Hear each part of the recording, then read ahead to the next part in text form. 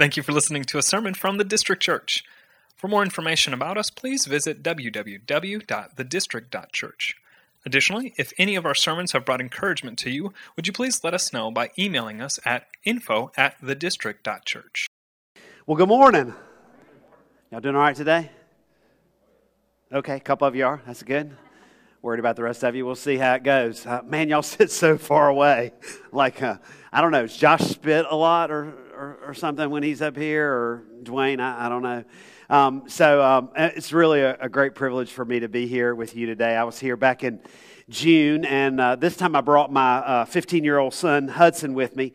Just clarify up front, I have to do this when I go places with him. He's my son, not my grandson, okay? Because Dwayne's already told you how old I am. So anyway, glad to be here. I'm glad to be back with you guys, but I'll be really honest with you. I was a little nervous about coming back. I don't know if you connected the dots, but when I was here in June, the last time I was here, which was my first time to Indianapolis, Dwayne and I were actually caught in the middle of a gunfight in downtown Indianapolis. And that was a first experience for me, and I'm pretty much hoping that it is going to be a last. I don't ever do that again. Wasn't expecting it, wasn't ready for it. I didn't think Indianapolis was that dangerous, but man, if you follow Dwayne, it's pretty dangerous. Life often brings us surprises, right? Things we weren't expecting. And often those things they're hard. They feel like battles. They feel like struggles. They feel like we're in a fight. And maybe some of you feel that way this morning. Maybe it's a conflict you didn't see coming. Maybe it's a hardship or a difficulty that you weren't prepared for. It's caught you by surprise, and you feel like you're in the middle of a fight. For some of you, it's been a long season of that. Like, it's not new. Everything feels like a struggle. For some of you, man, I was just listening as we sang those songs, Grant. Some of it is hard for us to connect hey, I believe in God the Father. I believe in Christ His Son. I believe in the virgin birth. I believe in the resurrection. But it's hard for us to connect the dots between that and what we sang before it. I believe that you will always be more than enough for me. Like, we know theology and we believe the theology, but sometimes it's hard for us to intersect that with just the difficulty and the hardship of life, right? Yes? Okay. I'm gonna do regular checks on you to make sure you're awake as we're walking through this morning. What I want to do today is I want to ask you the question: how are you responding to the battles that you're facing? How are you dealing with it? Are you pressing into faith, or are you caving into fear? We're going to take a look this morning at an encounter with Jesus that's captured in Mark chapter 9. In fact, it's captured in several of the Gospels, but we're going to look at Mark chapter 9. And I think it's an encounter that gets at the heart of what it means to have faith in the middle of a struggle. All right, so if you've got your Bibles, turn with me to Mark chapter 9. We're going to pick up at verse 14, and we're going to be breaking into the story just as Jesus, along with Peter and James and John, are coming down from a high moment, a holy moment on the Mount of Transfiguration. And they're joining the rest of the disciples who are in the middle of what feels like a mess. And let me just say this. You know what? It seems to happen that very often these battles, these struggles come on the tail of a high moment, a holy moment, a mountaintop experience, a sense of you've been with God and you heard with God, and then all of a sudden it feels like the rug gets pulled out from under you. Well, that's what's happening here. Mark 9, we're going to pick it up at verse 14. When they came to the other disciples, Jesus, Peter, James, and John, coming down from the Mount of Transfiguration, when they came to the other disciples, they saw a large crowd around them and the teachers of the law arguing with them. As soon as all the people saw Jesus, they were overwhelmed with wonder and ran to greet him. What are you arguing about? He said. A man in the crowd answered, "Teacher, I brought my son who is possessed by a spirit that has robbed him of speech. Whenever it seizes him, it throws him to the ground. He foams at the mouth, gnashes his teeth, and becomes rigid. I asked your disciples to drive out the spirit, but they could not. Okay, Jesus comes up on his disciples, and they're engaged in a heated argument with the teachers of the law. Now, the teachers of the law were the religious elite of the day. They were the scholars, the theologians, the folks considered to be holy and right with God. And the disciples are engaged in this argument with them. And there's a huge crowd that's gathered around them. And it's not difficult for me to imagine Jesus' frustration, right? What are you arguing about?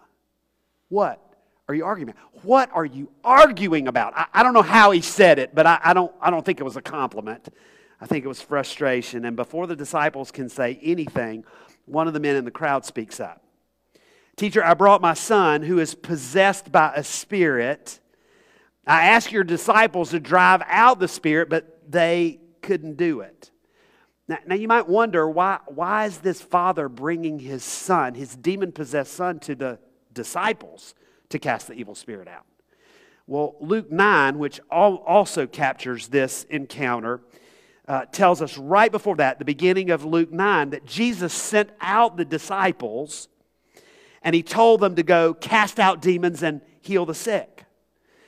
And in Luke 9, verse 6, it tells us that the disciples actually did that they healed many people everywhere. They did miraculous works. They cast out demons. They healed the sick. So word on the street was that these disciples could work miracles. So this dad brings his son, who's possessed by a demon, and he asks the disciples to drive him out. He's looking for relief.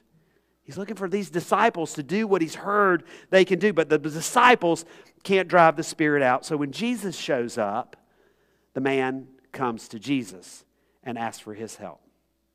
And Jesus replies, verse 19, "You unbelieving generation," Jesus replied, "how long shall I stay with you? How long shall I put up with you? Bring the boy to me." Okay, can you just hear the exasperation in Jesus' voice?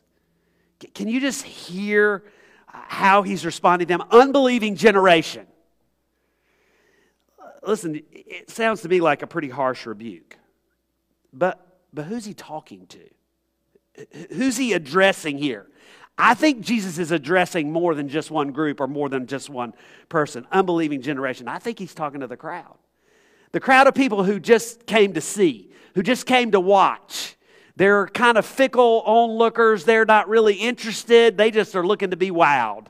They're just watching for the next greatest thing that might happen. They've heard about these miracles, and so they just want to see what's going to happen. They're just spectators. They're just standing at a distance trying to see what's happening. Unbelieving generation. I think he's talking to the Pharisees and the teachers of the law who absolutely refused to believe that he was the Messiah, the Son of God. Unbelieving generation. I think Jesus is talking to the disciples. The disciples had seen him do a whole lot. They had heard him teach, and yet they're still not sure about who he is and what he can do. They're still filled with doubt and questions. Unbelieving generation. Maybe he's even talking to this dad. He's looking for some relief. I think Jesus is talking to the whole crowd, unbelieving generation. Verse 20, so they brought the boy to Jesus. And when the spirit in him saw Jesus, it immediately threw the boy into a convulsion. He fell to the ground and rolled around, foaming at the mouth. Verse 21, Jesus asked the boy's father, how long has he been like this? From childhood, he answered. It has often thrown him into the fire or water to kill him. But if you can do anything, take pity on us and help us. You hear the agony in that? The pain. This boy, from childhood, has been tormented. He's not a child anymore. We know that because the dad says, from childhood until now. He's grown. We don't know how old he is, but he's not a child. He's not a baby anymore. But from the time that this boy was a child until he stands before Jesus on this day, it's been one continuous attack after another. One crisis after the other with one goal, destruction. Did you hear that? The demon throws him into the fire and into the water to kill him. It's a purposed attack. And this dad knows it and he feels it. There's no peace and no rest. It's been so long since things were just normal. There's not a moment that this dad can take his eye off his son for fear of what will happen to him.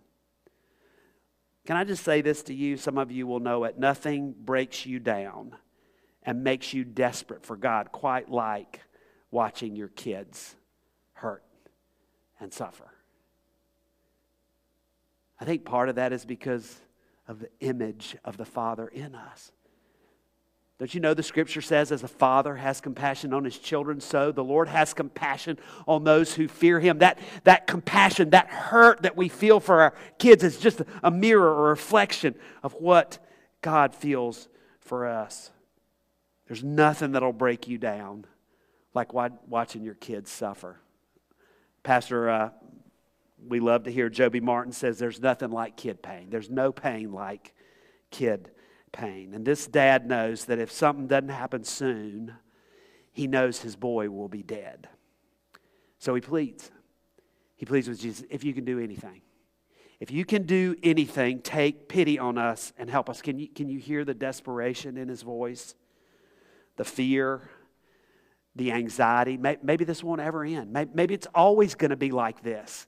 And who knows how it's going to end, what's going to happen. But Jesus, if you can do anything at all, I'll take whatever you can do. Just please have mercy on us. Take pity on us and help us. Can I ask you this morning, have you ever been there?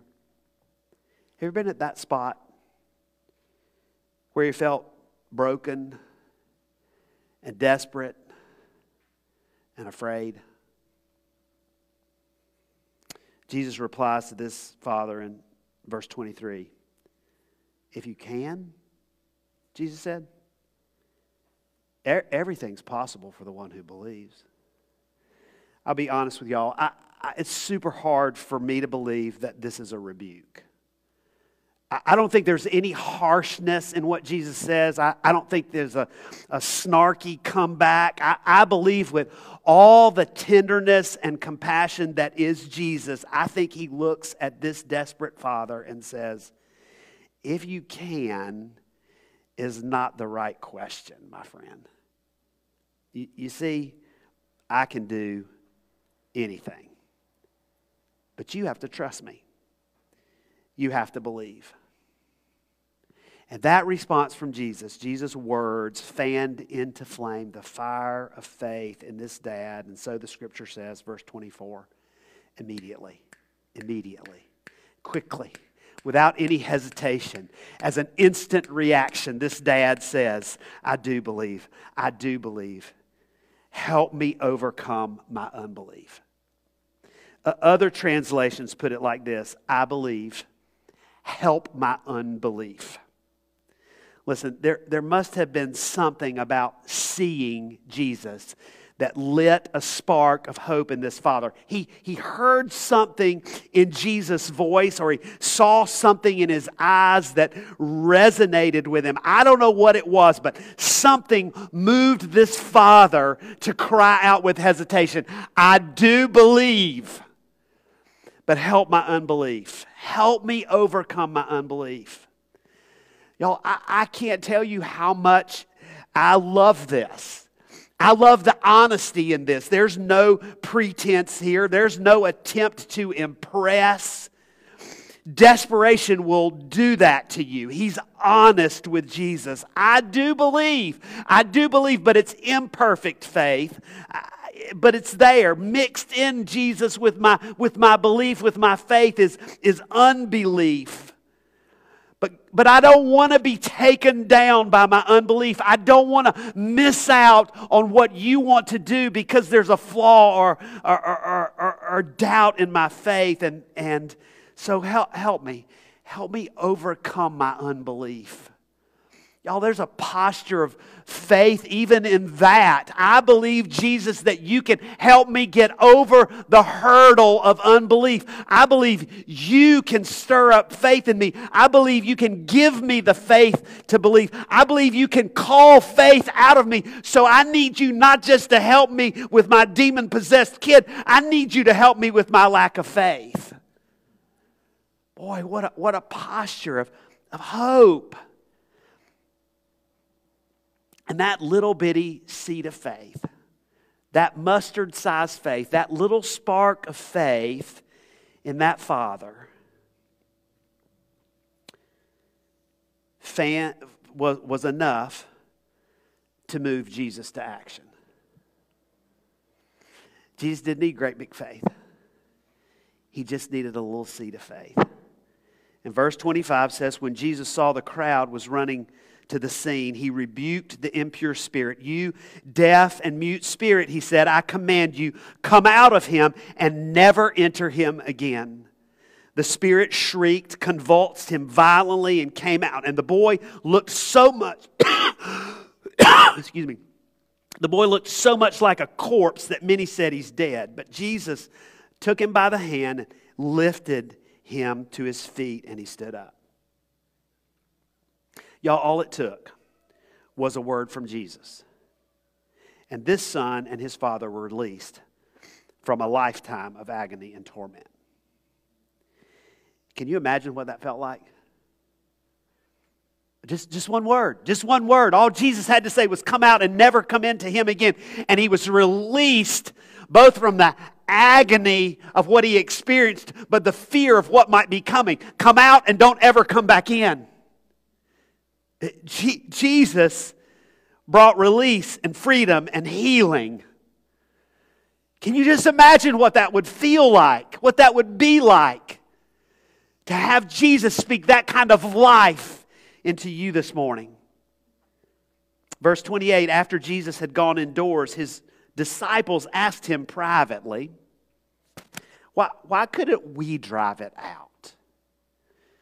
Why couldn't we do this?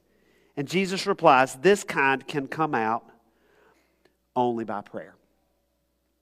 Y'all, I think that something happened here that was significant, and the disciples wanted to learn from it.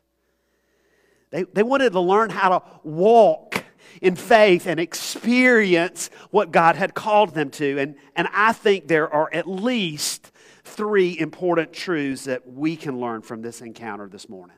Okay? There's a multitude in this passage, but there are 3 things I want to pull out for you, and here they are. 1, there's a spiritual battle.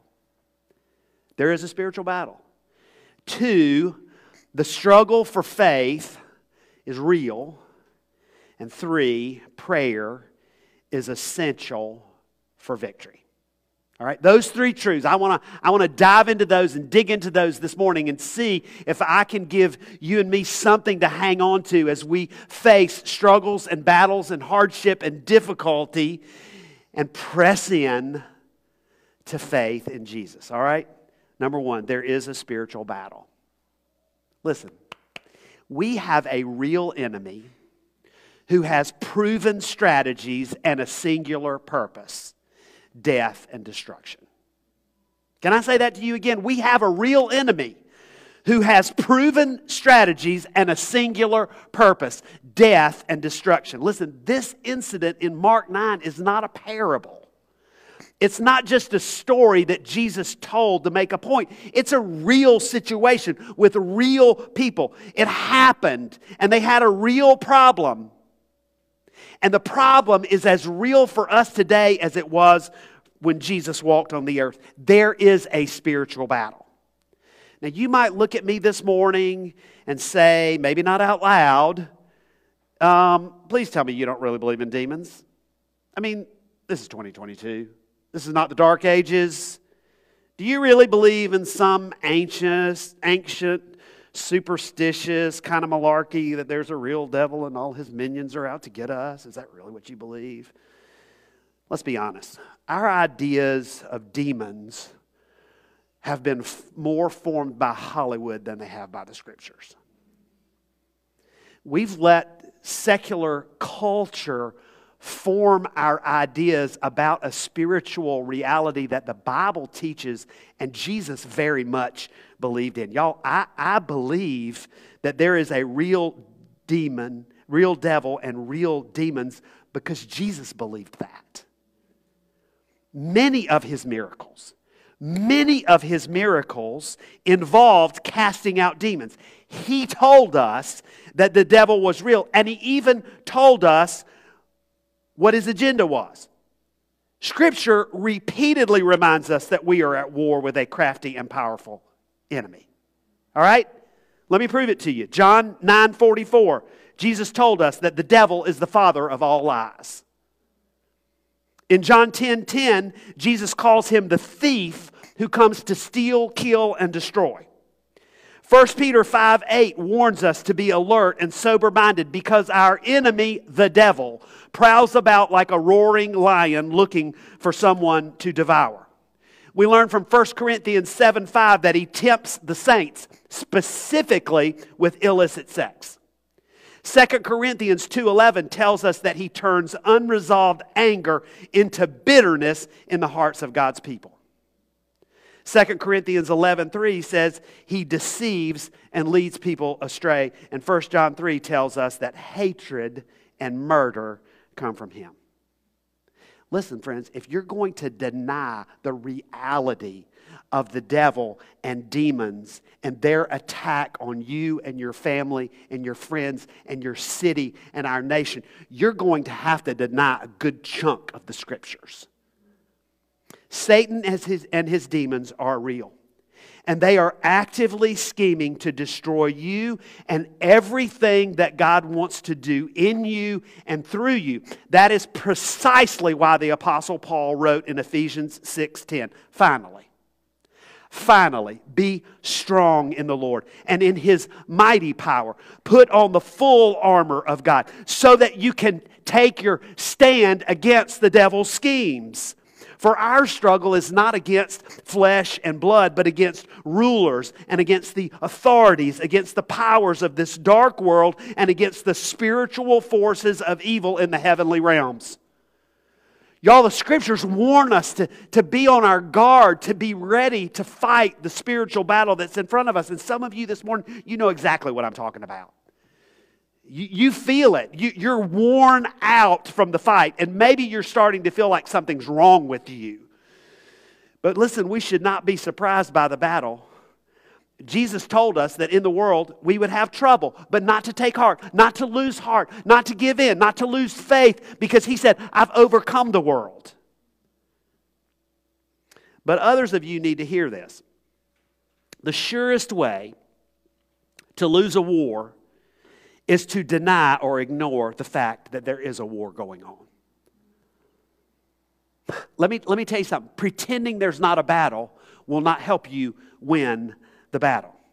If you want to experience the abundant life that Jesus died to purchase for you, then you're going to have to walk in the power of the resurrection and live in victory over sin. You're going to have to fight. But that means that you have to be aware of the battle that rages around you. You got to be alert. You got to be on your guard. You got to pay attention to what's happening. Man, I was thinking about this as Josh was talking this morning in prayer time about this beginning of the Thanksgiving week. You know what? Some of you are not anticipating the holidays with a great sense of peace because there's somebody in your family, might be immediate family, might be extended family, and you know they're coming to Thanksgiving and they have the capacity to turn everything upside down. Their attitude, their lifestyle, the results of their sin and their rebellion, they affect everybody in the family, and the whole atmosphere changes when they walk in the room. Listen, y'all, it's a spiritual battle. Some of you, it's a little closer to home. It's you got a kid. You got a kid whose attitude and mood just affects everything. When they're good, everything's good. But when they're not good, everything is a struggle. And y'all, it's not a phase. It's not a phase. It's not a stage.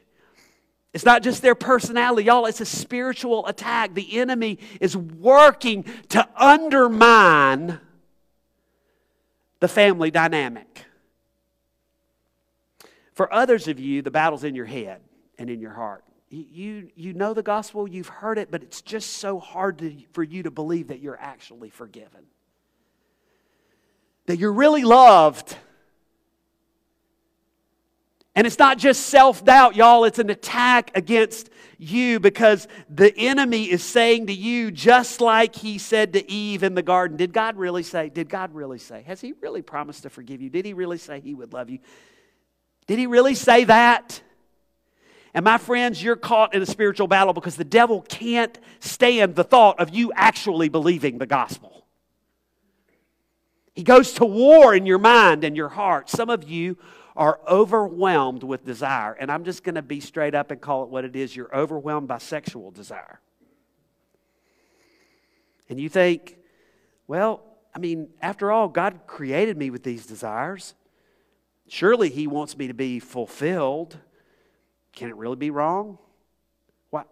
Why should I wait? Why does it matter who I love? And the battle, my friend, rages. Because the enemy stirs up passions in you. He's trying to convince you that these desires have to be satisfied for you to be happy. And he's doing his best to keep you from surrender and obedience to God. But others of you, it's not sexual desire. It's just desire for something different. A different job, a different place, a different house, some new thing, a different opportunity, a different school, a different set of friends. And the enemy's just trying to convince you that what we sang this morning is not true. Jesus will never be enough for you. You need something else. And I need to say to you that what he's put in front of you is idolatry. Because idolatry is the belief that I need anything else for life and peace and joy and godliness in addition to Jesus. Or even in place of him. And the battle rages. Some of you, it's about disappointment and frustration because you're just not where you wanted to be. And the enemy whispers to you that you need that thing. And you start to question, is God going to give me what I want? And you rage at him because he's keeping you from the life you dreamed of. And the devil's attacking your mind and your heart in order to alienate you from God and from the very thing that Grant read over us this morning. He's working together in all things for your good. There are a host of ways that the enemy attacks us. He's always doing battle. He's always trying to disrupt, even in the church. Interpersonal, relational conflict is designed by the enemy to destroy the unity of the body of Christ and to discredit us before the world. He's always at work. There's a battle that's raging. And you know what? For some of you, the enemy's caught you and you don't even know it. Because everything seems good. I mean, life's good. You're comfortable. You love your life. You can't imagine things being better. You have everything you ever hoped for. And you really don't feel like you're at much of a war until you read Jesus' words to the rich young ruler. One thing you lack, go and sell all your possessions and come follow me. And the enemy whispers to you, that's kind of ridiculous. That's a little bit fanatical. And the war rages over your treasure.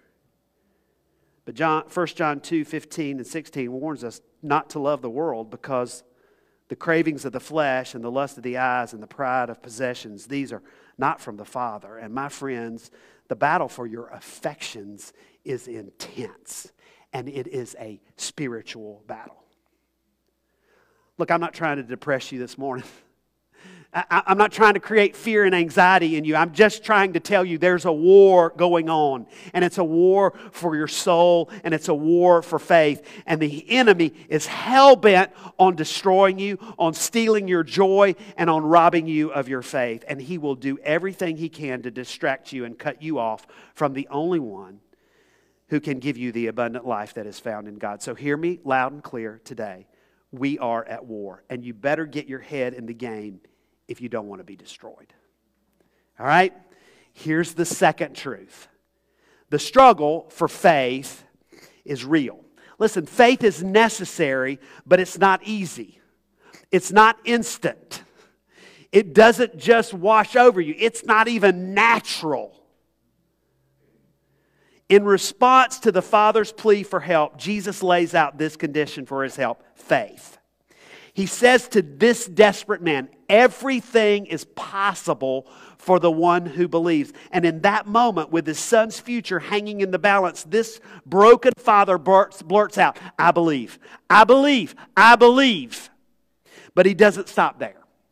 He adds one more confession: help my unbelief. All right, we already said this. He's got faith, but there's doubt mingled in. But I want you to hear this morning. This father had two things on which to base his faith and say, I believe. Two things.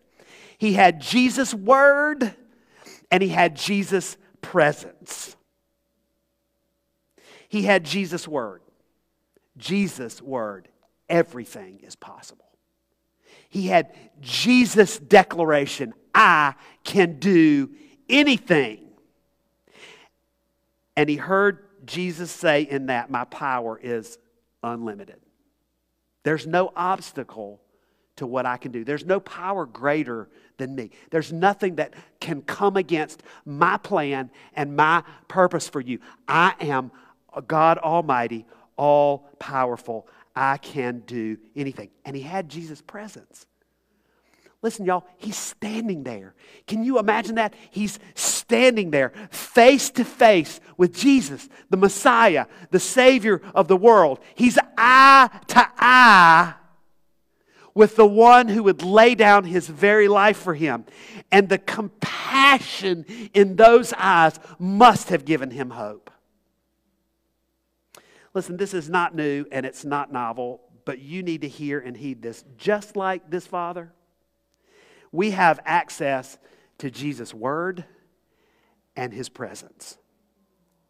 If you expect to live by faith and experience the abundant life, if you expect to not be taken down by disbelief, if you expect to not be destroyed by the attack of the enemy, then you will need to be actively, daily hearing the word of God. Listen to me. A 30 to 45 minute speech on the weekend is not going to cut it.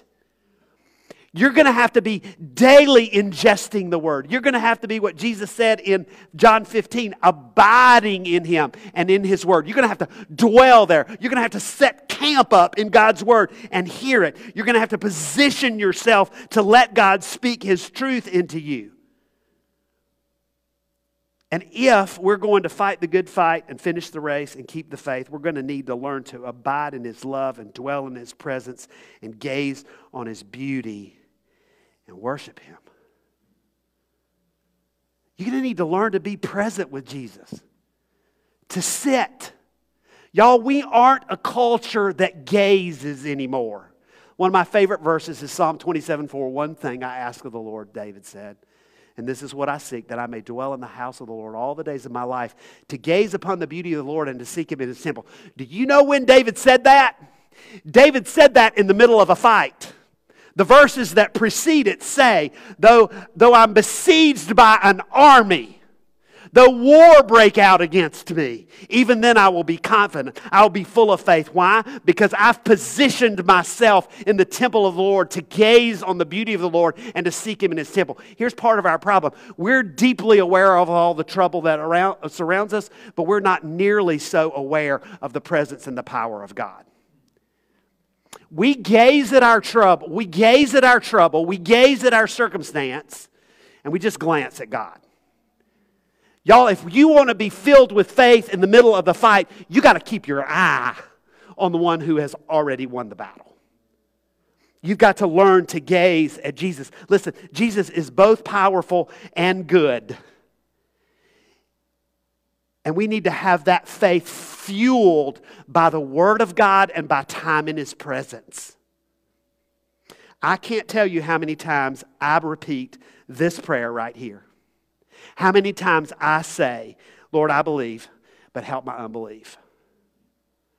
Jeremiah said in Jeremiah 17, the heart's deceitful above all things and desperately wicked. Who can know it? Listen, on any given day, in any given circumstance, I don't know whether I'm really more trusting God or more doubting God. I know there's a seed of faith in me, but I know there's at the same time there's doubt and unbelief. And so I'm not going to try to be a man of pretense. I'm going to be honest and say to Him, I believe, but I need you to help me help my unbelief. I need you to get me over this hurdle so that I really do trust you, because I don't want to be destroyed. I don't want to miss out on what God wants to do over questions in my heart. I want to obey Proverbs 3, 5, and 6. I want to trust in the Lord with all my heart and not lean on my own understanding. I want to, in all my ways, acknowledge, not just glance at Him but gaze, acknowledge, know Him. I want to know Him in all my circumstances and trust that whatever trouble I'm walking through, He's going to lead me in a straight path. And I have to fight, y'all. I have to fight and trust and believe when I can't see. I don't have time to lay it. There are a host of things in my life that I don't understand, that cause me trouble and doubt and fear and anxiety. But I want to trust God in the middle of it, so I'm going to feast on His Word, and I'm going to gaze on Him in His presence, and I'm going to let Him fuel the fire of faith in me. Y'all, faith isn't something that just happens to you. I need to tell you this. Faith doesn't just happen to you. It's a deliberate choice to trust. And it takes work to fight the lies of the enemy. But it's not blind faith, y'all. It's not blind faith. Hebrews 11:6 says, without faith it's impossible to please God. For the one who comes to Him must believe that He exists, and He rewards those who earnestly seek Him. Y'all, it's not blind faith. It's anchored in a person, and His name is Jesus, and it's tethered to a trustworthy Word, and it's validated by a host of witnesses who have gone before us. Y'all, it's not blind faith. We have Jesus, we have the cross, we have the Word of God, and we have a host of people throughout the centuries and in this church who will say to you, God will work it out. No purpose or plan of His can be thwarted. He will do everything He's promised to do. The third point this morning is this: prayer is essential for victory. All right? There's a spiritual battle. There is a spiritual battle, and the struggle for faith is real, and prayer is essential for victory. All right, look, the disciples really were genuinely confused. Listen, they obviously expected to cast the demon out, right? Why couldn't we do this? But clearly, they failed. So they asked Jesus, why couldn't we drive it out? And His reply is very simple. This kind can come out only by prayer. But what does that mean? Well, what does that mean? Here's what's really super interesting to me. In that moment, from what we have of the record of Scripture, Jesus did not pray. Did you notice that? Jesus says to the disciples, this kind comes only out by prayer, but Jesus Himself did not pray. What does that mean? Well, first, I think it's important to note that what Jesus is identifying here is that their lack of faith was the reason for their defeat in this spiritual battle. Look, saying a prayer is not a fix. The prayer, Jesus is saying, the lack of prayer was an evidence of a lack of faith. Remember earlier in the story when Jesus bemoans their lack of faith? Verse 19, where He says, you unbelieving generation, how long shall I stay with you? How long shall I put up with you? Listen, He was talking to the disciples, And when he said to the Father, everything is possible for the one who believes, he wasn't just talking to the Father, he was talking to the disciples. That word was for everybody who was listening. Everything is possible for the one who believes. In Matthew 17, we have another record of this very same incident. And Jesus responds to their question in Matthew 17 by saying, because you have so little faith. In Matthew 17, the disciples asked the same question. It's the same record. It's the same incident. Luke says, this kind comes out only by prayer. Matthew's recount of it, he said, because you have so little faith. Truly, I tell you, if you have faith as small as a mustard seed, you can say to this mountain, move from here, and it will move. Nothing will be impossible for you. You hear that? Faith as small as a mustard seed. That's pretty small. And Jesus declares that even that faith can move mountains. That's because it's not the size of your faith that matters, but the object of the faith. You see, apparently the disciples thought they could handle the situation. They didn't feel a need to pray. They didn't feel a need to exercise faith and call on God to do something. They thought they could handle the situation. And maybe that was because of prior success. Right? I mean, they'd been on the road doing miracles and healing people and casting out demons. So maybe they just expected, hey, we're pretty good at this. We can handle this. We've done this before. Come out. I don't know. Maybe it's because of prior success. But but really, it was their misplaced faith that kept them from experiencing the power of God. Jesus said, this kind comes out only by prayer. All right, do you see the connection there? The prayer was supposed to be an expression of their faith. And the fact that they didn't pray, the fact that they didn't call on God was evidence that they weren't really trusting in God. So let me give you these three things. First, the absence of prayer reveals a lack of faith. The absence of prayer reveals a lack of faith. Listen, your prayer life may be the best gauge of your faith. What you sang moments ago may not be the best gauge of your faith. Your declaration, you're saying, oh, I trust God, I believe Him, may not be the best gauge of your faith.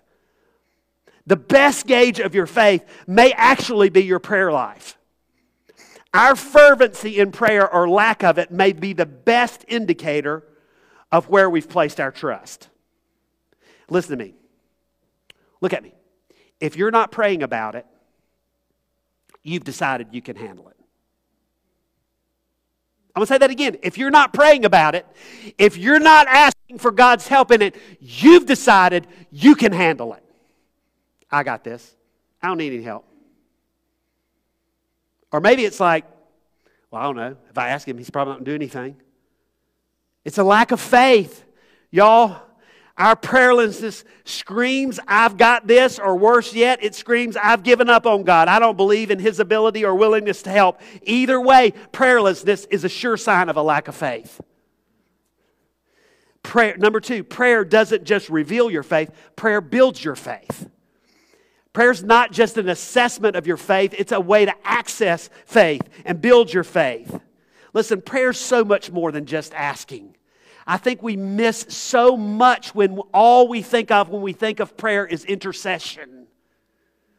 I want you to think about any meaningful relationship you have, and I want you to think, is asking the best way to cultivate that relationship? When I teach on prayer, I say this often. If I talk to my wife the way I talk to God, what kind of relationship would we have? Do I need to illustrate that for you? Honey, I need this. Can you do this? I really need you to do this now. I need you to fix this. I need you to stop that. Are you listening to me? Are you paying attention to me? Because I need you to do this. I don't know what's wrong with you. I'm asking you to do this. I can't stand this anymore. I need you. Would you fix this? Would you do this? Would you change this? What kind of relationship is built by that? Y'all, if we want to build faith in Jesus, we don't build faith by asking. We build faith by looking at Him and calling out His greatness.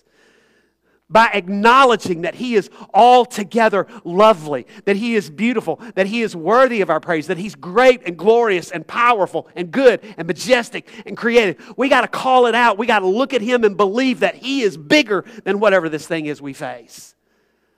We've got to get in front of Him and acknowledge that in light of who He is, we are not that. We have to confess our sins. Listen, y'all, we can't build faith in a relationship by sweeping our error and our sin and our neglect under the rug. We got to deal with it. We got to be honest about it. And we've got to express gratitude. Look, let me ask you a question.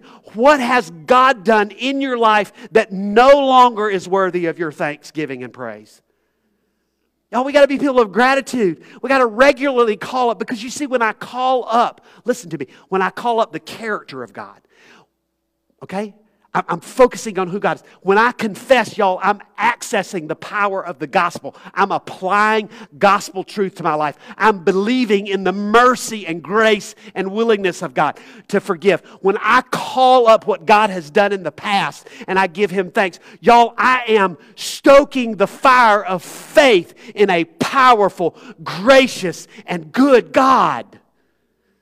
And when you do that, that fans into flame the fire of faith for the current battle. Y'all, we're going to have to build up a robust belief in the greatness, grace, and goodness of God if we expect to walk by faith. The third thing of this is this. The prayer of faith can access the power of God. All right, look, only one person in this story prayed. Only one. It wasn't Jesus, and it wasn't the disciples. You know who it was? It was the desperate father. If you can do anything, take pity on us and help us. Y'all, I love it. It's simple. It's imperfect. It's pitiful. It's desperate. But that prayer changed everything. This father didn't tell Jesus what to do. He didn't name it and claim it. He didn't bear down and believe God for a miracle. He surrendered himself and his son to the mercy of God. Whatever you can do, it doesn't matter. Just do something out of pity and mercy and compassion. Just step in and help us. I'll take it. And he called out for Jesus to respond to his great need. Listen, y'all, the prayer of faith is not always a bold ask. Often it's just humble surrender. It's not always a bold ask. Sometimes it's just humble surrender. It's trusting that the Father of compassion and the God of all comfort will do what is best. So let me ask you, does any of that resonate with you this morning? Does any of that resonate with you? Is there a place in your life where you feel like you're doing battle? Where you feel like the call to faith, to trust, to believe God is hard? Is there any place where you feel desperate and broken and you feel like if God doesn't do something, we're going to be destroyed?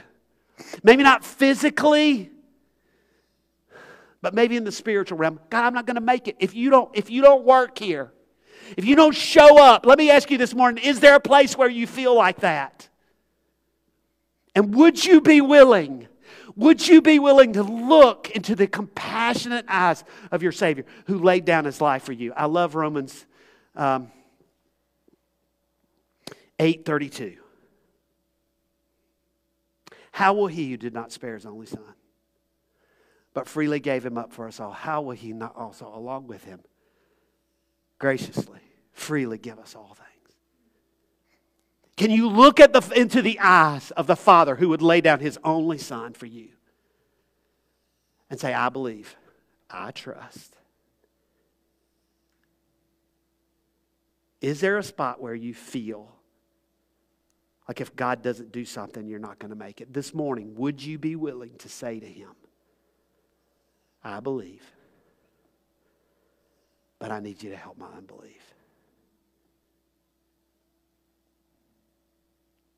Would you just have mercy on me, on us, on our family, on my child, on my mom, my dad, my sister, my brother? God, would you just have mercy? Would you just look at us and take pity on us and help us? I believe, help my unbelief. Is there any place where that resonates with you this morning? If there is, then I want to ask you to do this. I want to ask you to posture yourself in submission and surrender. Maybe you want to get down on your knees where you are. Maybe you want to stretch out, prostrate before the Lord. Maybe you want to come before here to the altar and kneel. But I want to ask you, are you willing this morning to respond to the battle in your own life and come before Jesus and say, I need you to have mercy on me and help. I believe, help my unbelief.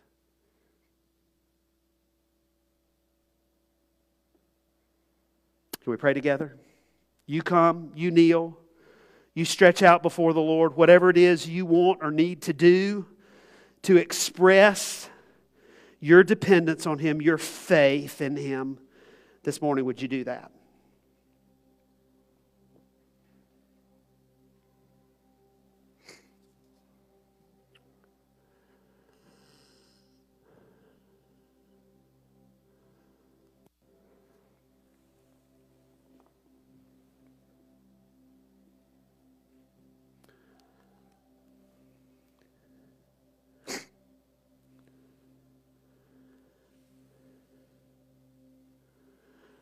In just a moment, we're going to take communion together. It's a reminder of the surest sign we have that ours is a God of compassion and mercy. Ours is a God who sees our trouble, who knows what the battle is really all about. And He's willing to step in and do something about it. Maybe you want to come and take these elements and hold them in your hand.